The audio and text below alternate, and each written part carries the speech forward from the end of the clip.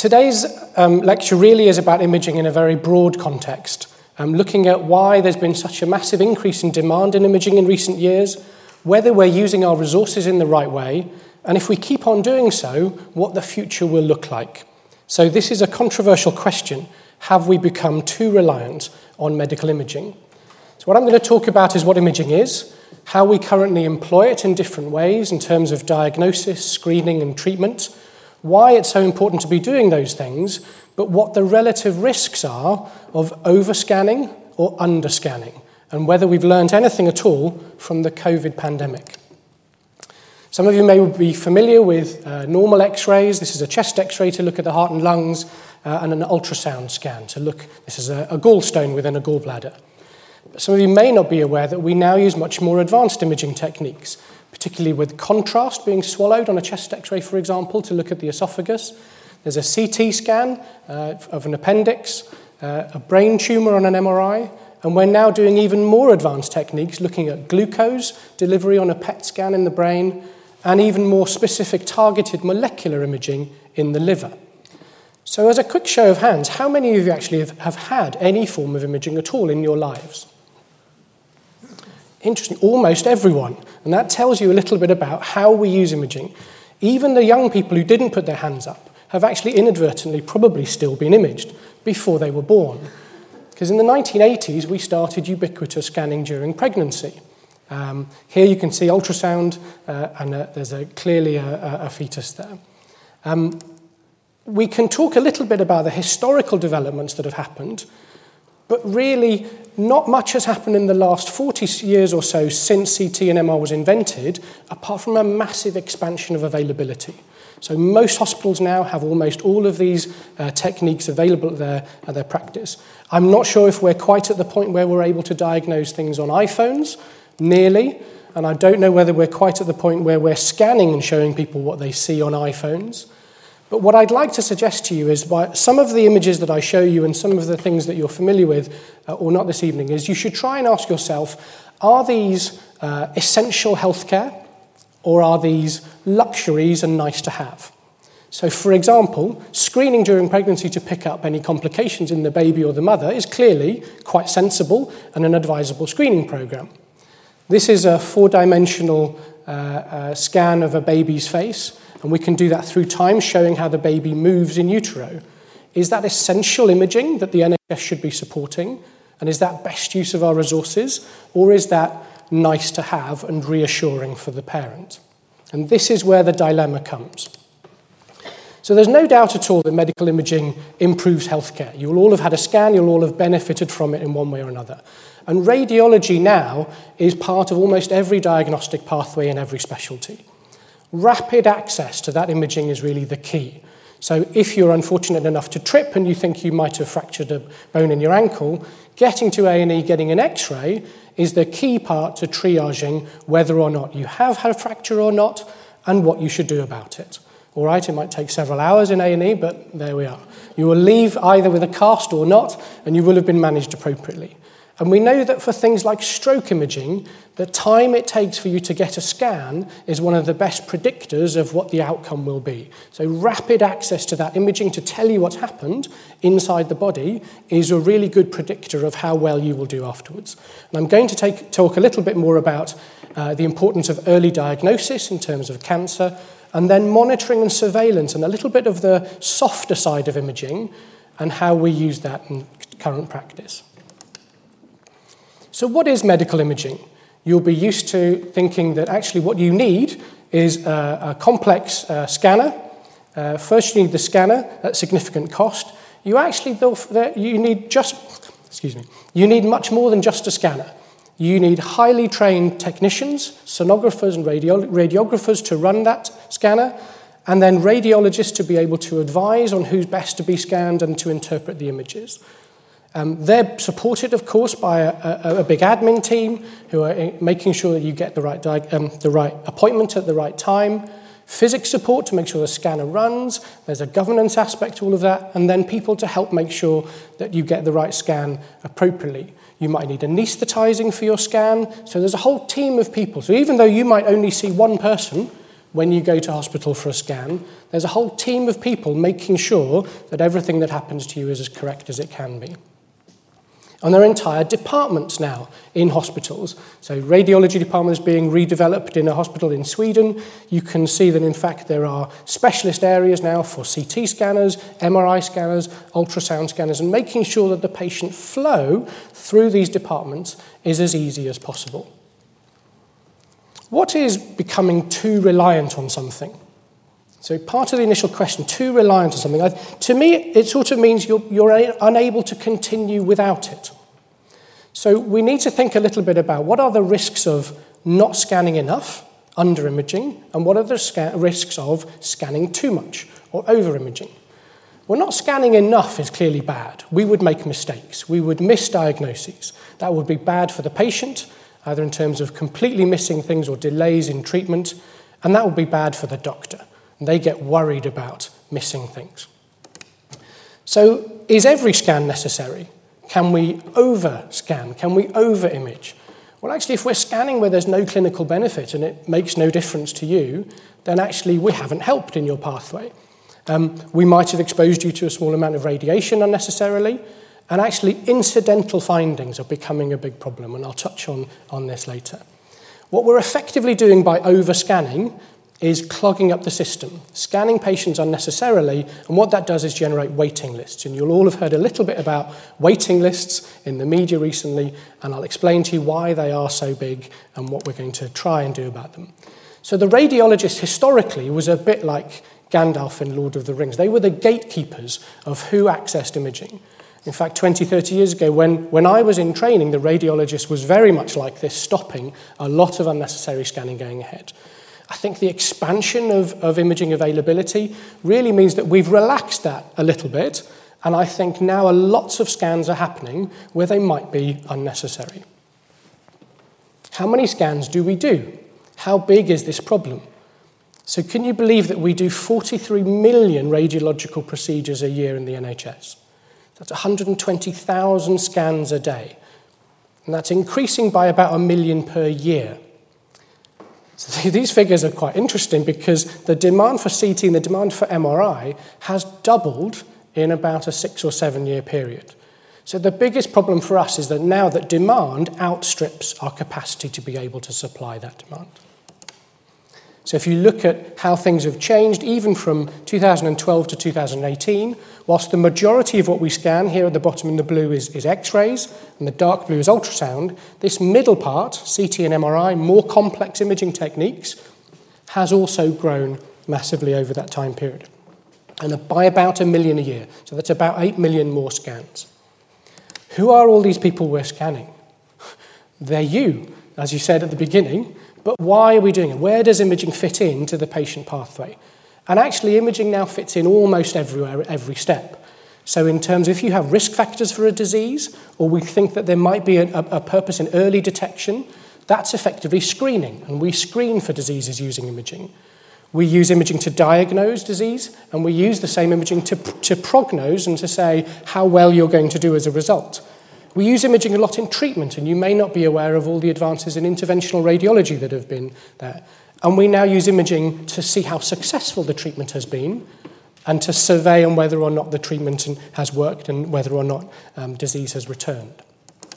So I'm going to talk about each of those in stages, each of them one at a time, to try and explain to you why imaging is so important and therefore the problems with having to deliver all of this imaging will be. So let's start with diagnostic imaging. Let's take a very simple example, appendicitis. Everybody knows what appendicitis is. The appendix at the end of the colon is a vestigial organ. It doesn't do anything, but it gets inflamed. When it does, it gives you right iliac fossa pain in a characteristic location with a bit of fever and some bowel problems and characteristic symptoms and signs. Do you need a scan to confirm what that would be? This is an American slide. It's taken, obviously, because actually CT and ultrasound are down there at the bottom. Well, what happened in the good old days when imaging didn't exist? What happened before ultrasound and CT? Does anybody know the significance of this picture? This is a white lily. No. Not at all? No. Okay. So a lily-white appendix is a normal appendix that has been taken out in error. So surgeons 30, 40 years ago talked about their negative appendectomy rate, the rate at which they did an appendicectomy and removed a normal appendix, a lily-white appendix. So it wasn't red, it wasn't inflamed, there was nothing into it. And those rates of normal appendices being taken out during an appendix operation were as high as 30, 40%. So clearly, using ultrasound to say, hang on, this appendix is inflamed, there's clearly distended, elongated, and lots of blood supply going to it, is clearly advantageous. Ultrasound can't always see the appendix, so sometimes we use CT scans. So as you can see here, ultrasound can't go through gas in the bowel, and therefore sometimes the appendix hides, so you sometimes need more advanced imaging to do that. So this is the ethos that actually a scan is better than an unnecessary operation. We would all accept that. So we'd now expect in 2021, 2022, that actually the negative appendicectomy rate should be pretty low. Very interesting recent study showing that actually unnecessary appendix surgery is still performed quite a lot in the UK. Why is that exactly? So if you're a man, your negative appendicectomy rate is likely to be about 10%. If you're a woman, it's likely to be about 30%. There are other organs in the pelvis that can mimic appendix-type pain, but why aren't you then getting a scan? So this recent study is very interesting of over 5,000 patients in UK hospitals, and this study tells us two things. Quite a lot were women, 2/3 of patients were women, and actually only 32 were given a risk score based on some clinical index of suspicion that we have. And here's an example of a scoring table. We're not very good at using scoring tables that tell us who's likely to have appendicitis or not without a scan. The other issue here was that actually most women didn't have the right scan, didn't have a CT scan. People are a little bit afraid of CT scans because of the small increased risk of radiation. So we're not doing the best for our patients, even in a simple setting, because there are issues about what people think about scanning. So is it really true that ionizing radiation is bad for you and that we shouldn't be scanning as a result? Well, it's very difficult to try and explain to people what radiation dose associated with some of the medical imaging is. And people try and compare it to the number of hours of flying you might have, or your exposure to natural background radiation. We're all exposed to radiation all of the time. And of course, some scans like ultrasound and MRI don't involve radiation, but some X-rays and CT do. But trying to contextualize and quantify that is quite difficult. And you probably haven't quite got the idea yet from this diagram what a CT scan involves. Well, what about bananas? People eat bananas. We can equivalent the number of bananas you eat to the amount of dose you would get from a CT scanner. How many bananas do you need to eat to make yourself slightly radioactive? 1. So there's natural radiation in every banana, and Brazil nuts are the same, for example. And of course, there'll be a lethal dose of bananas that you could eat, but it's a bit silly to talk about these things in these terms. So CT scans and normal X-rays do have a small amount of ionizing radiation, but because we're exposed to these things all day in everyday life, the small increase you get from a scan shouldn't really be contextualized in terms of how much radiation. It's really about, do you need the scan versus what happens if you don't have the scan? So really it's a risk-benefit analysis about what the scan will show. And there's been a huge campaign recently, a large piece of work done by Kath Halliday, who is the current Royal College of Radiology president, talking about getting it right first time. That's what we need to do. If you need a scan, that's what you should have. If you need a CT scan, that's what you should have. And her team have made lots of recommendations about how we get the right patient to have the right scan at the right time. Some of those things are about the facilities and the infrastructure different hospitals can offer, but actually most of it is about a clinical decision support tool. So when you think, does this patient need a scan, actually there's a risk of factors, there's a risk of things, a range of things we need to take into consideration to try and work out what the probability of helping people is. And again, this is all about the ethos here, is getting the right person, the right scan at the right time. And we'd all agree with that as an idea of what we should be doing. Some of the things you may not be aware of is how imaging is now being used as part of treatment. So not as part of a diagnosis, but as part of a treatment or helping you in your patient pathway. So if you have a kidney abnormality, diagnosed maybe on a blood test, and we need a sample of the kidney to look at it under the microscope, we can now, using an ultrasound probe and a needle, take a sample of the kidney fairly straightforwardly. So a kidney biopsy is a routine procedure now happening every day up and down the hospital, the country. You might have a slightly more complicated problem. So this CT scan shows that this person has an abscess in their kidney. So in fact, by turning them upside down on the CT scanner, we can actually put a small needle through into there. We can take a sample of the pus to make sure that's what it is, and we can now put a drain in, a small plastic tube into the kidney, using imaging to try and drain that. So in fact, this idea is about a scan really preventing an operation. The scan becomes part of the operation to treat you. And if you take that a step further, everyone who's had laparoscopic surgery, where things like laparoscopic surgery of the bowel, or maybe to take the gallbladder out, there's a number of gallstones here in this gallbladder. Actually, every laparoscopic surgery must have had a scan beforehand to know what they're dealing with. So imaging is helping push people towards the right treatment. Ultrasound heats things up very slightly. So if we can get a very small ultrasound probe at very, very high intensity, we can actually use the heat that it produces to treat problems. So this is an example of high-intensity focused ultrasound, where somebody's got a liver lesion, and actually using a very, very small focused beam of ultrasound, we can actually use that to treat the lesion without the patient needing an operation or needing anything else. And we've come a long way from using stethoscopes to listen to hearts. We now use a lot of ultrasound and echocardiography to look at hearts and how they function, how the valves work, what the severity of the valve disease might be. And now steps further, we're now able to use 3D imaging of the heart in terms of CT and MRI to look at how ventricles pump, to look at how the heart function is completely. And on the basis of that, you may know that interventional angiography is now the art, if you like, or the skill of putting a catheter in the femoral artery, feeding a catheter up to look at the heart, and then by injecting a small amount of dye, using imaging, we can see where the problems are in some of the coronary vessels. Can you see the area the red arrow is pointing to, where there's a blockage in that vessel? Not only that, we can put balloons in through the same access, and we can balloon up those areas, or even put a stent in, a metal stent, to keep those areas open. So imaging is now not only forming part of the diagnosis, but part of the treatment, and again, saving people an invasive operation. And no more so than in endovascular treatment of stroke. So this is where if you have a stroke, an acute stroke, and a plaque blocks one of the blood vessels in the brain, using the same approach through a blood vessel in the groin, we can now put catheters all the way up into the head and actually destroy the plaque where it is, or in fact put a coil through and remove it. So that, to me, is one of the miracles of modern medicine.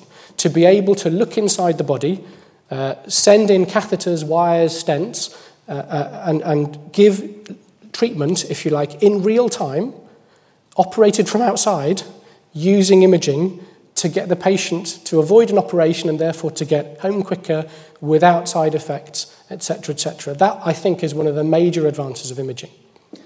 But, of course, there are massive resource implications in doing this. Some of the softer side of imaging, I would say, is about follow-up and monitoring what happens to patients. So they are things like surveillance.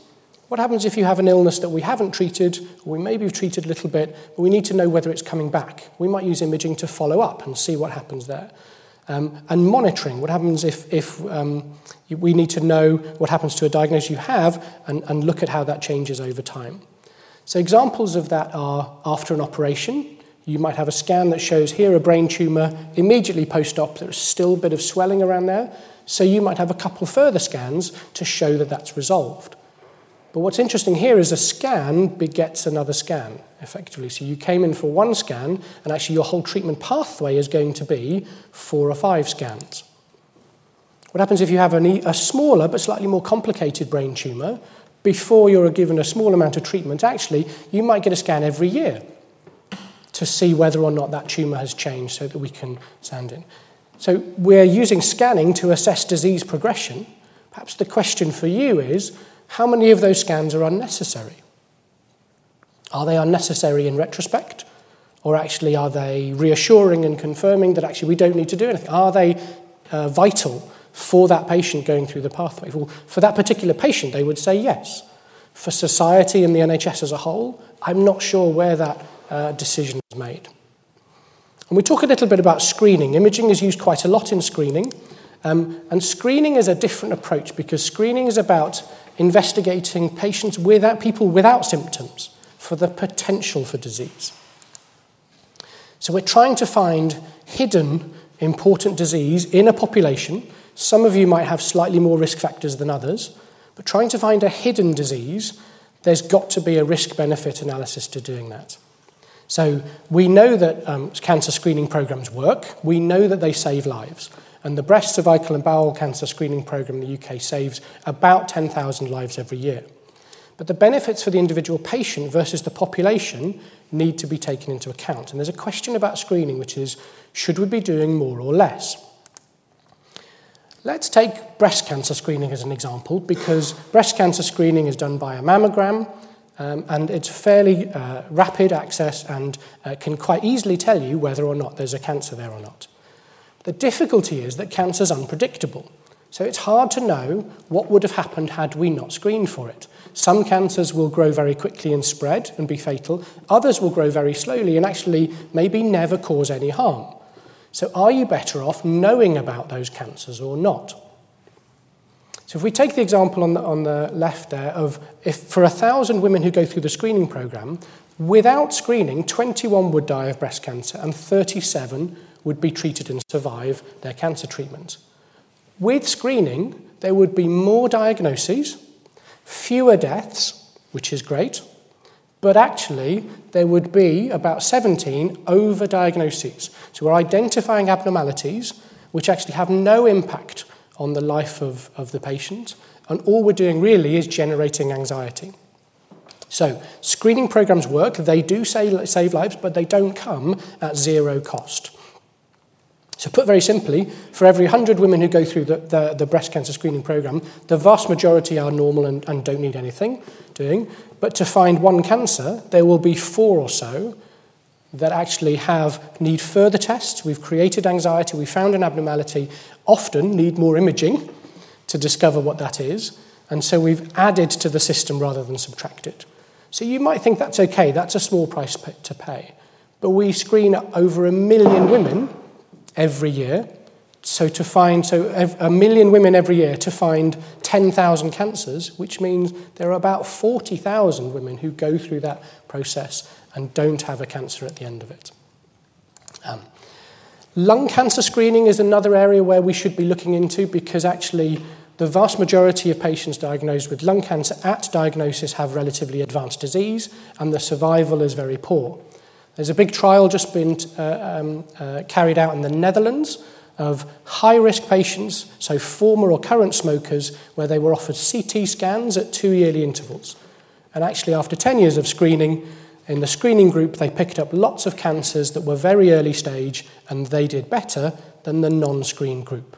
So your survival from lung cancer is better if we screen you using CT scans throughout your risk period. So maybe we're not doing enough screening, or maybe we're not getting the right target populations. And there was a vogue a couple of years ago for cancer scanning rolling out at the supermarket. Has anybody seen this or participated in these? Yeah. Trying to get patients to come forward for screening tests like CT and MRI to diagnose disease early. But the more you scan, the more you find. And finding incidental things can be problematic. Are you aware of this idea of incidental findings? So finding things that we weren't expecting to find because we've done a scan. So that can be helpful, that's serendipitous, that's great, thank you, I didn't know that already, or it can be extremely unhelpful. So let's take, for example, a woman who comes off a long-haul flight and she becomes breathless and has a swelling in her calf. So that could be a DVT, and it could be that a deep vein thrombosis, and it could be that her breathlessness is due to a pulmonary embolism. So the right scan for that is a CT scan. She comes to hospital, she has a CT scan. She doesn't have a pulmonary embolus, but she does have a tumour in her breast.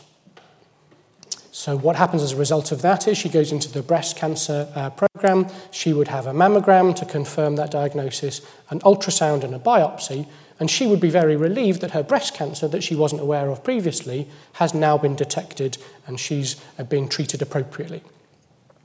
But how often does that happen? Well, in a survey of about 35,000 chest scans, actually about 25 breast lesions were identified.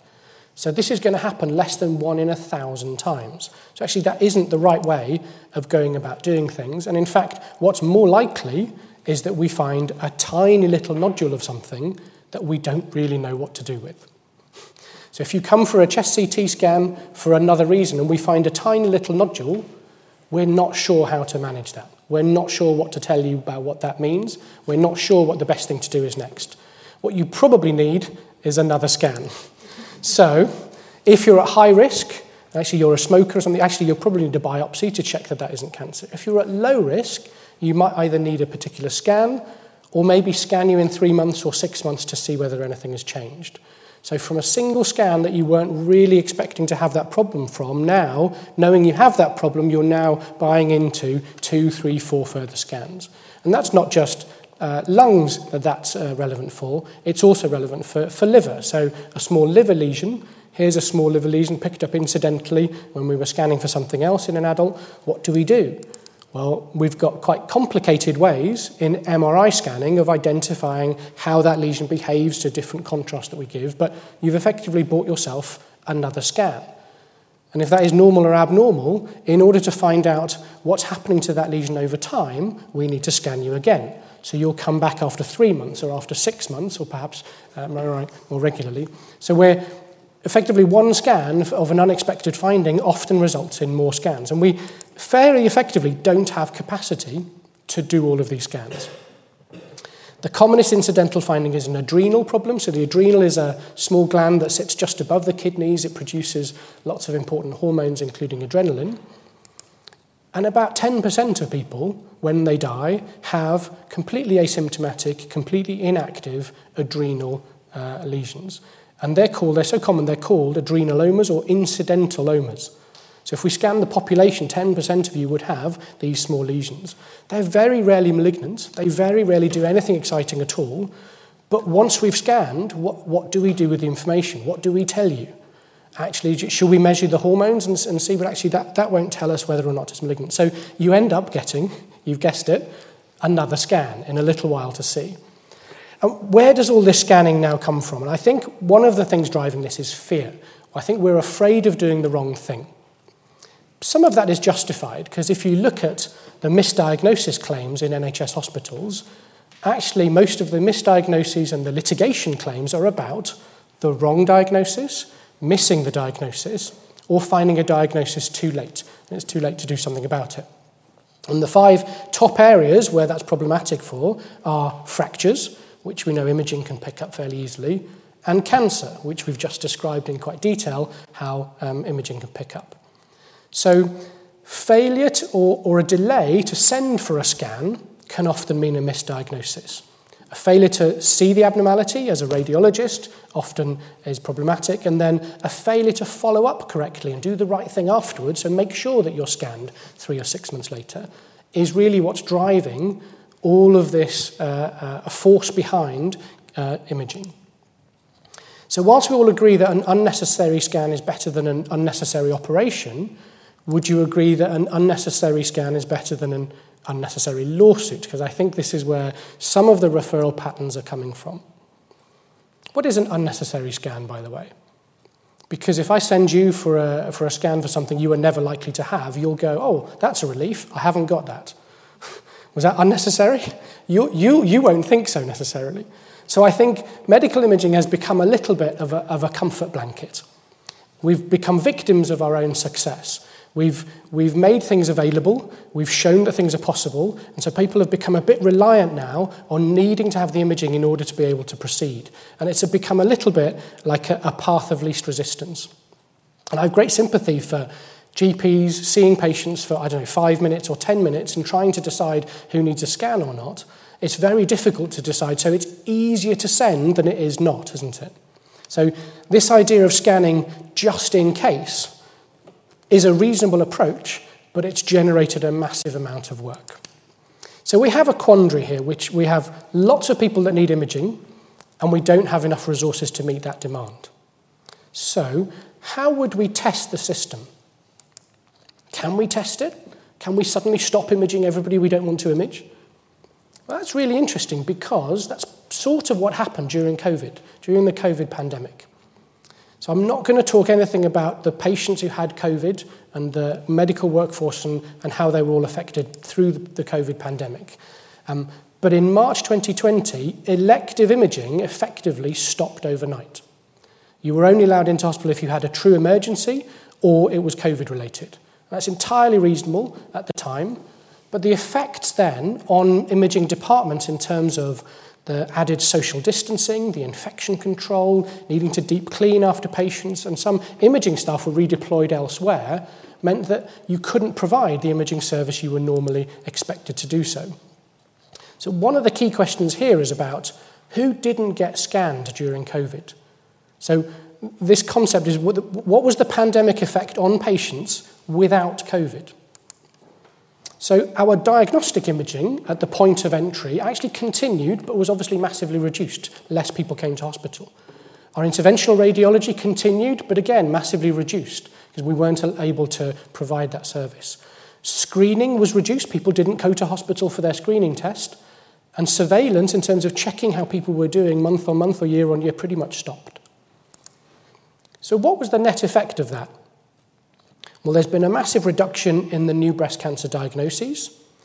And of course, there's been a lot fewer heart operations and bowel cancer operations, which would have happened anyway. But those people with those diseases haven't disappeared.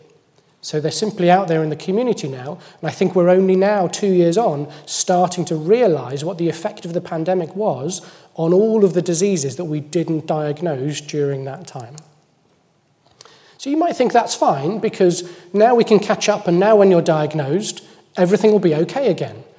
But actually there's a serious quality of life issue here about delay in diagnosis. And if we take hip replacements as an example, because there are 330 hip replacements done every day in the NHS, so 60,000 people waited an extra 6 months or so for a hip replacement because of the pandemic effect.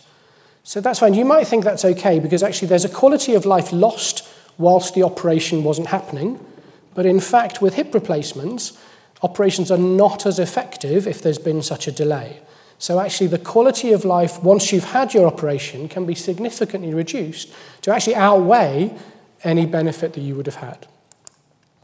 And we did a small study in our own hospital, children's imaging, about how many patients came and what happened during the pandemic. The dotted line in the middle here is the number of inpatients we saw, and the top line is the number of outpatients. So you can see that the inpatient line, the line in the middle, actually didn't change very much during the lockdown tiers and during COVID. So the sickest patients were still in hospital, still getting the treatment they needed. But those patients who are being seen as outpatients, so these are children that we're monitoring, we're surveillance and using imaging to check on the progression of disease, actually that dropped massively during the lockdown. Patients were encouraged not to bring their children to hospital. But what was the effect then on all of these patient groups over time? So in fact, what we've calculated is that we had about a 40% reduction in all the patients that we saw during the Tier 4 lockdown and about a 25% reduction overall. So instead of seeing about 70,000 patients a year, we saw about 50,000. So what's happened to those 18,000 missed outpatient appointments? And this is just about imaging. Well, if we assume that we had a 10% increase in working capacity, actually it would take us 2.5 years to catch up on all of that activity, to see all of those patients. So the two critical questions for the hospital at the time that we realised this and were going through trying to get things back to normal is, one is how do we recover that activity? How do we get to see all of those children? Secondly, do we need to? What have we missed? And I think we genuinely don't know. What we do know is that NHS waiting lists are 3 times as large now as they were 10 years ago. So in 2012, there were 2.5 million people waiting for routine hospital treatment, and there are now 6-7 million.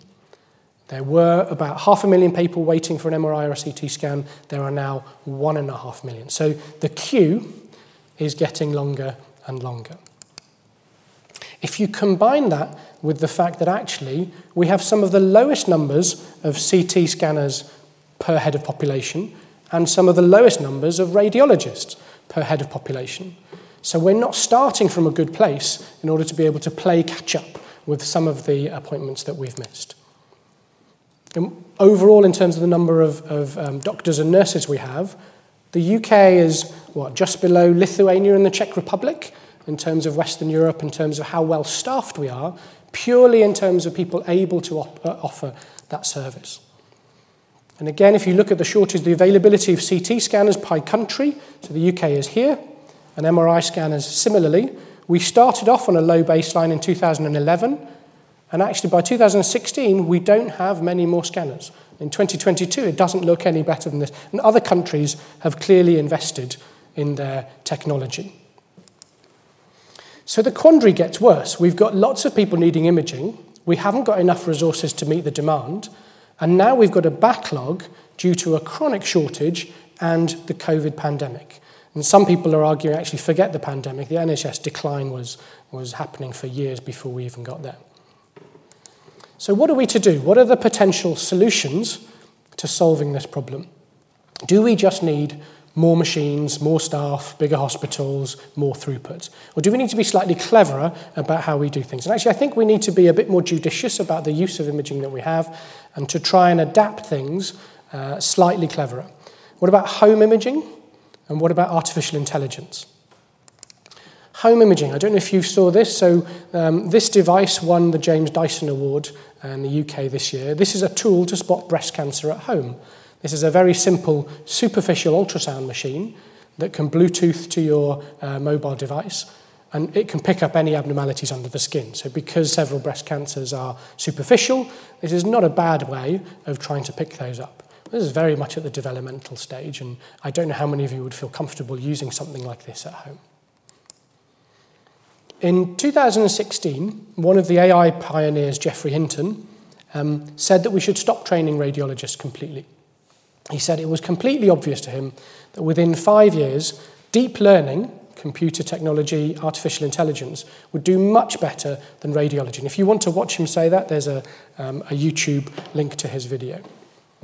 So what did he mean by that? So can you train machines to do what radiologists do? Well, if we ask a simpler question, can computers help us? Can computers help us identify abnormalities on images? Well, yes, they can, once we train them. So if we train an algorithm to say, look, there might be fractures in this bone, and look, there might be abnormalities on this chest X-ray, then the next image it comes across, it could help identify those.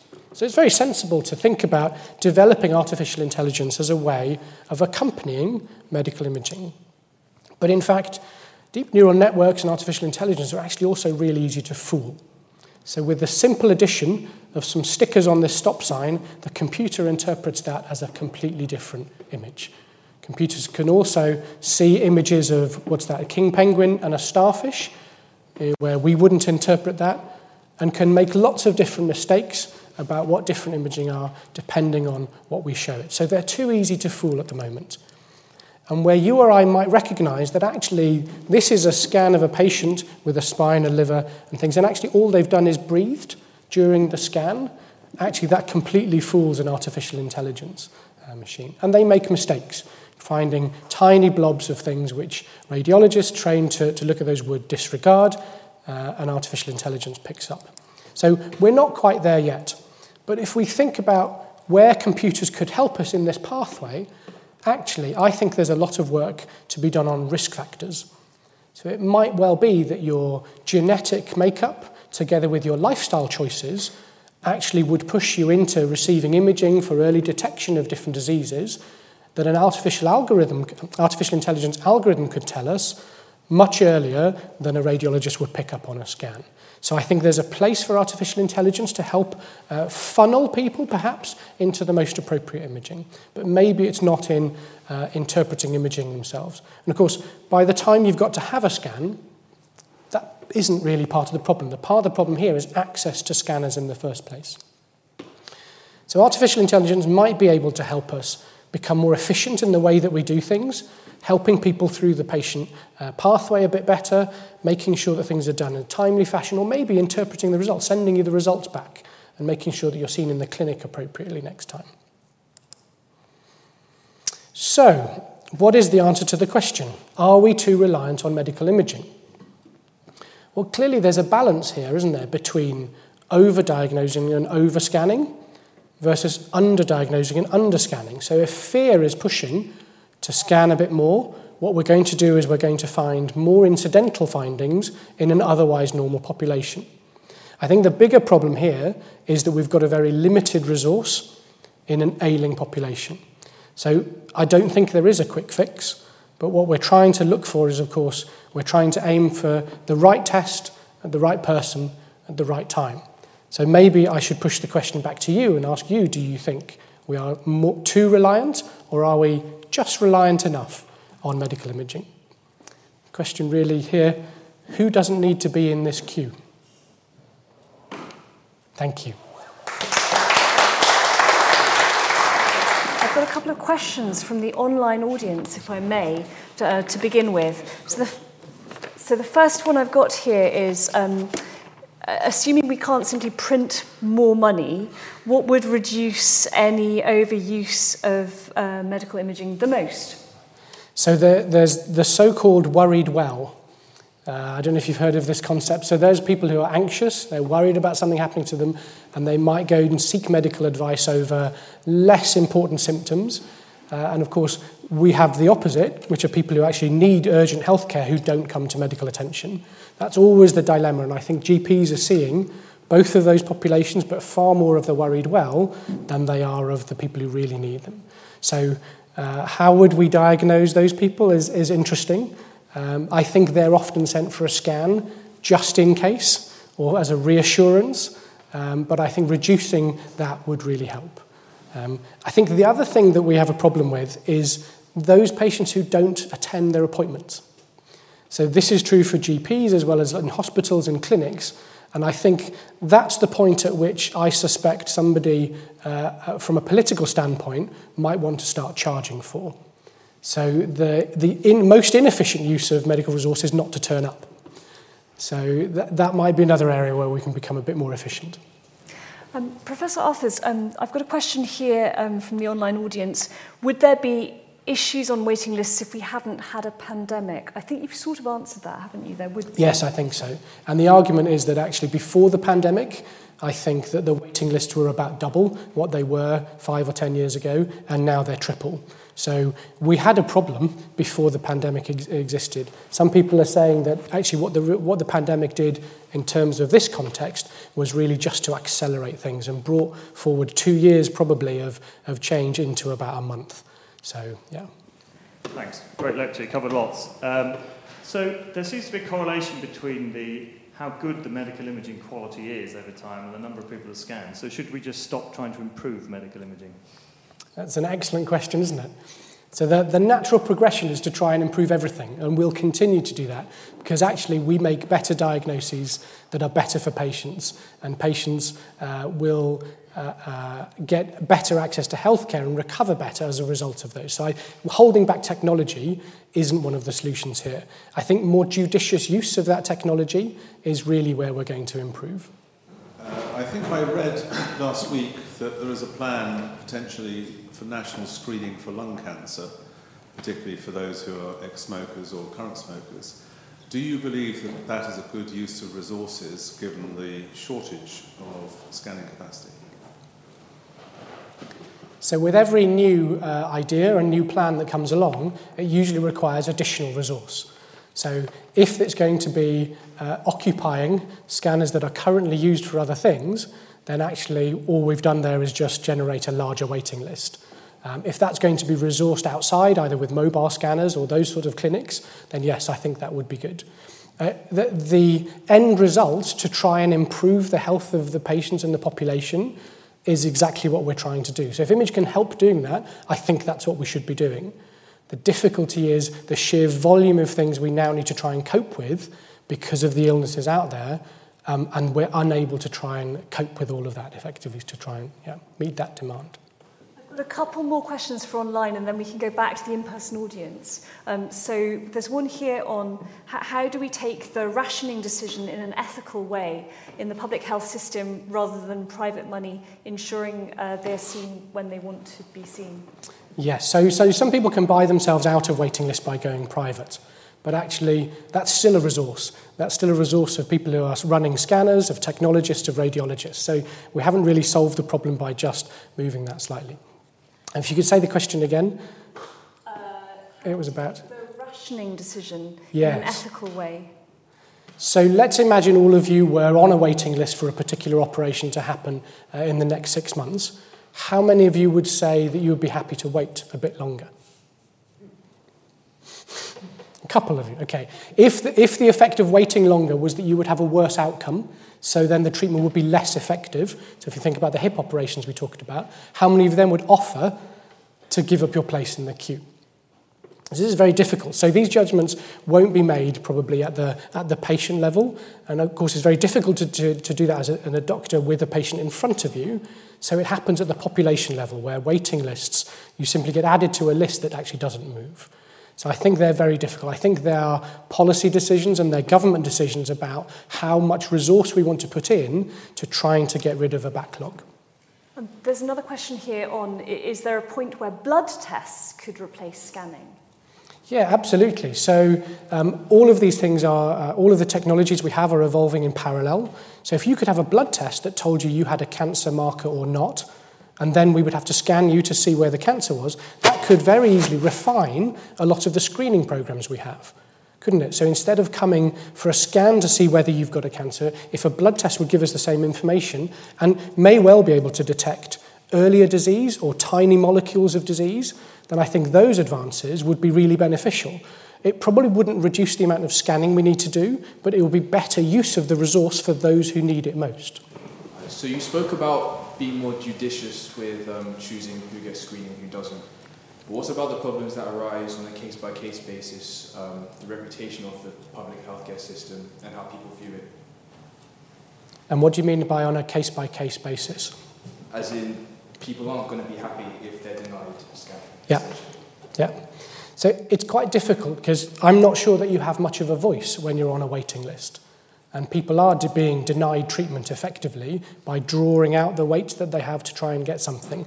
If you need emergency treatment and you go to A&E, the chances are you'll receive that treatment within hours or days. So we are prioritising urgent care. What we're not prioritising is those things that we think as a population can wait. And I'm not sure that they're decisions that we necessarily are making. Hello. I'm glad a previous questioner mentioned blood tests because I was thinking, is there a risk of displacing, kind of saving radiologists time and then you've just got extra pathologists who have too many blood tests to do as well? And linked to that, if the fear of a lawsuit is motivating a lot of this scanning, should we be considering some kind of, like, what's the situation with qualified immunity? Is there some way of escaping or at least preventing legal jeopardy, which might give some doctors the courage not to scan? So if I take the second question first, wouldn't that be nice if there was some sort of, would it be nice if there was some sort of protection for doctors so that if they made mistakes they were indemnified? Well, it sort of is, but many of the lawsuits in America, which fuel a lot of the fear in the UK, are about people not being sent for a scan or the abnormality being missed on a scan. And that happens repeatedly. The commonest example is of a lung cancer that was on a chest x-ray that was done a while ago and people didn't look at it and people didn't pick it up. So by people, radiologists didn't do that. So I think you'll never be able to remove the fear, but scanning just in case is very much a luxury of Western healthcare. So in the developing countries, you can't scan just in case. So if we start to look at the way they model their healthcare, we could learn quite a lot from how they prioritise their cases and which are perhaps the populations that we are starting to image and starting to look at, and perhaps the risk-benefit isn't really there. What was your first question again? Sorry. It was about displacing radiologists. Yeah. So you could argue that computers could help quite a lot in automated blood test reading. We've already automated quite a lot of blood test analysis, and so actually to add another one of those in terms of DNA or tiny fragments of potentially cancer DNA, I think you could automate quite a lot of that, but I'm not a pathologist. I think you would end up displacing a small amount of it, and hopefully you would recover that in the sense of reduced numbers of those people going for tests. Although it wouldn't be solving the actual problem of what's causing the increased amount of scans, do you think opening more scans in GP practices such as CT, MRI, PET and all that, X-rays, would that help reduce the volume, although it's not treating the original cause? Yeah, so I'm going to borrow from Professor Helen Stokes Lampard, who's the chair of the Academy of Medical Royal Colleges, who wrote a very nice article in the Times recently, who said it would be naive to think that just money would solve this problem, but it would be equally naive to think that we can solve this problem without money and resources. So by moving some of those imagings into primary care, into a GP setting, we still have the problems of staffing them and making sure we have the right qualified people there to look at them, and then radiologists look at them. So there's currently a 10% vacancy rate for all radiographers and all radiologists across the country. So if we had 20 new scanners tomorrow, we simply wouldn't be able to staff them rather than run them for the right reasons. So you'd almost just be moving the problem around. I think at the beginning you said that the radiologist was the gatekeeper. I've had a few scans in my day. I've never had a radiologist say no. So my question would be, should radiologists be saying no? Are radiologists really the people who know best whether the scans would be useful? And are they in the role today where they're able to say, no, we're not going to do those because they're not going to help the diagnosis or not going to help the quality? Like, we'll take that one instead. Yep. So as a radiologist, I'm clearly biased in what I'm going to say next. I think they are the right people to make those decisions because they often have the overview of the entirety of the population that they're scanning and the majority of symptoms that patients get. Often people ask for a scan, so they might send you for an ultrasound, when in fact a radiologist will know that isn't the right test for the suspected symptoms you have, and in fact what you need is a CT. So we very much are doing that on a day-to-day basis and actually changing around what people need in order to make sure that they get the right test. Historically, we were gatekeepers because there was quite a lot more fear about ionizing radiation. Doses of CT scans and things 10, 20 years ago were much higher than they are now. And I think what we've caught up with a little bit is we haven't exactly opened the floodgates, but we've certainly become a lot more relaxed about needing scans. I think we've become more sympathetic to pressures in other parts of the NHS, where A&E doctors and GPs are also pushed to try and make the right diagnosis for the patients they see. So I think we've become more sympathetic to recognising that we may not have all of the symptoms and all of the right information, perhaps, for the patients to have a scan, but probably a scan of some sort is the best thing to do, and once they start in the pathway, we'll be able to triage them accordingly. The difficulty with that is incidental findings. Thank you. What scans are easier to interpret abnormalities, please? I'm not sure that any scans are easier than others to interpret. I think the skill set and training of a radiologist is to be able to cope with all of the images that they come across. There are issues with the right specialist seeing the right scan, and that is particularly a problem in less specialist hospitals. So in my specialty, for example, in children's medicine, we know that most children's scans across the NHS are not interpreted by specialists in children's imaging. So that causes about a 30 to 40% error rate. So if the same were true for, say, brain imaging that wasn't seen by a neuro, or pancreatic imaging that wasn't seen by a specialist, across the country, that would lead to a reasonable amount of misdiagnoses. So I don't think anything is harder or easier to interpret than anything else, but not everybody has the same skill set to be able to do that on a local level. And that's not doing anybody a disservice. That's trying to provide the right imaging service for the population that you have at hand. So one of the figures you showed, it showed that Greece had many more radiologists than anywhere else. Any idea why that is? I think there are a lot of private clinics in Greece, and I think there's a lot of money in medicine in Greece, but that would probably be speculation on my behalf. Yeah. Please join us again when when Professor Owen Arthurs returns for a lecture with Professor Joe Delahunty, KC, medical experts in the family court where two worlds collide, on Thursday the 19th of January 2023, 6 p.m. Thanks so much, Professor Arthurs. Pleasure. Thank you.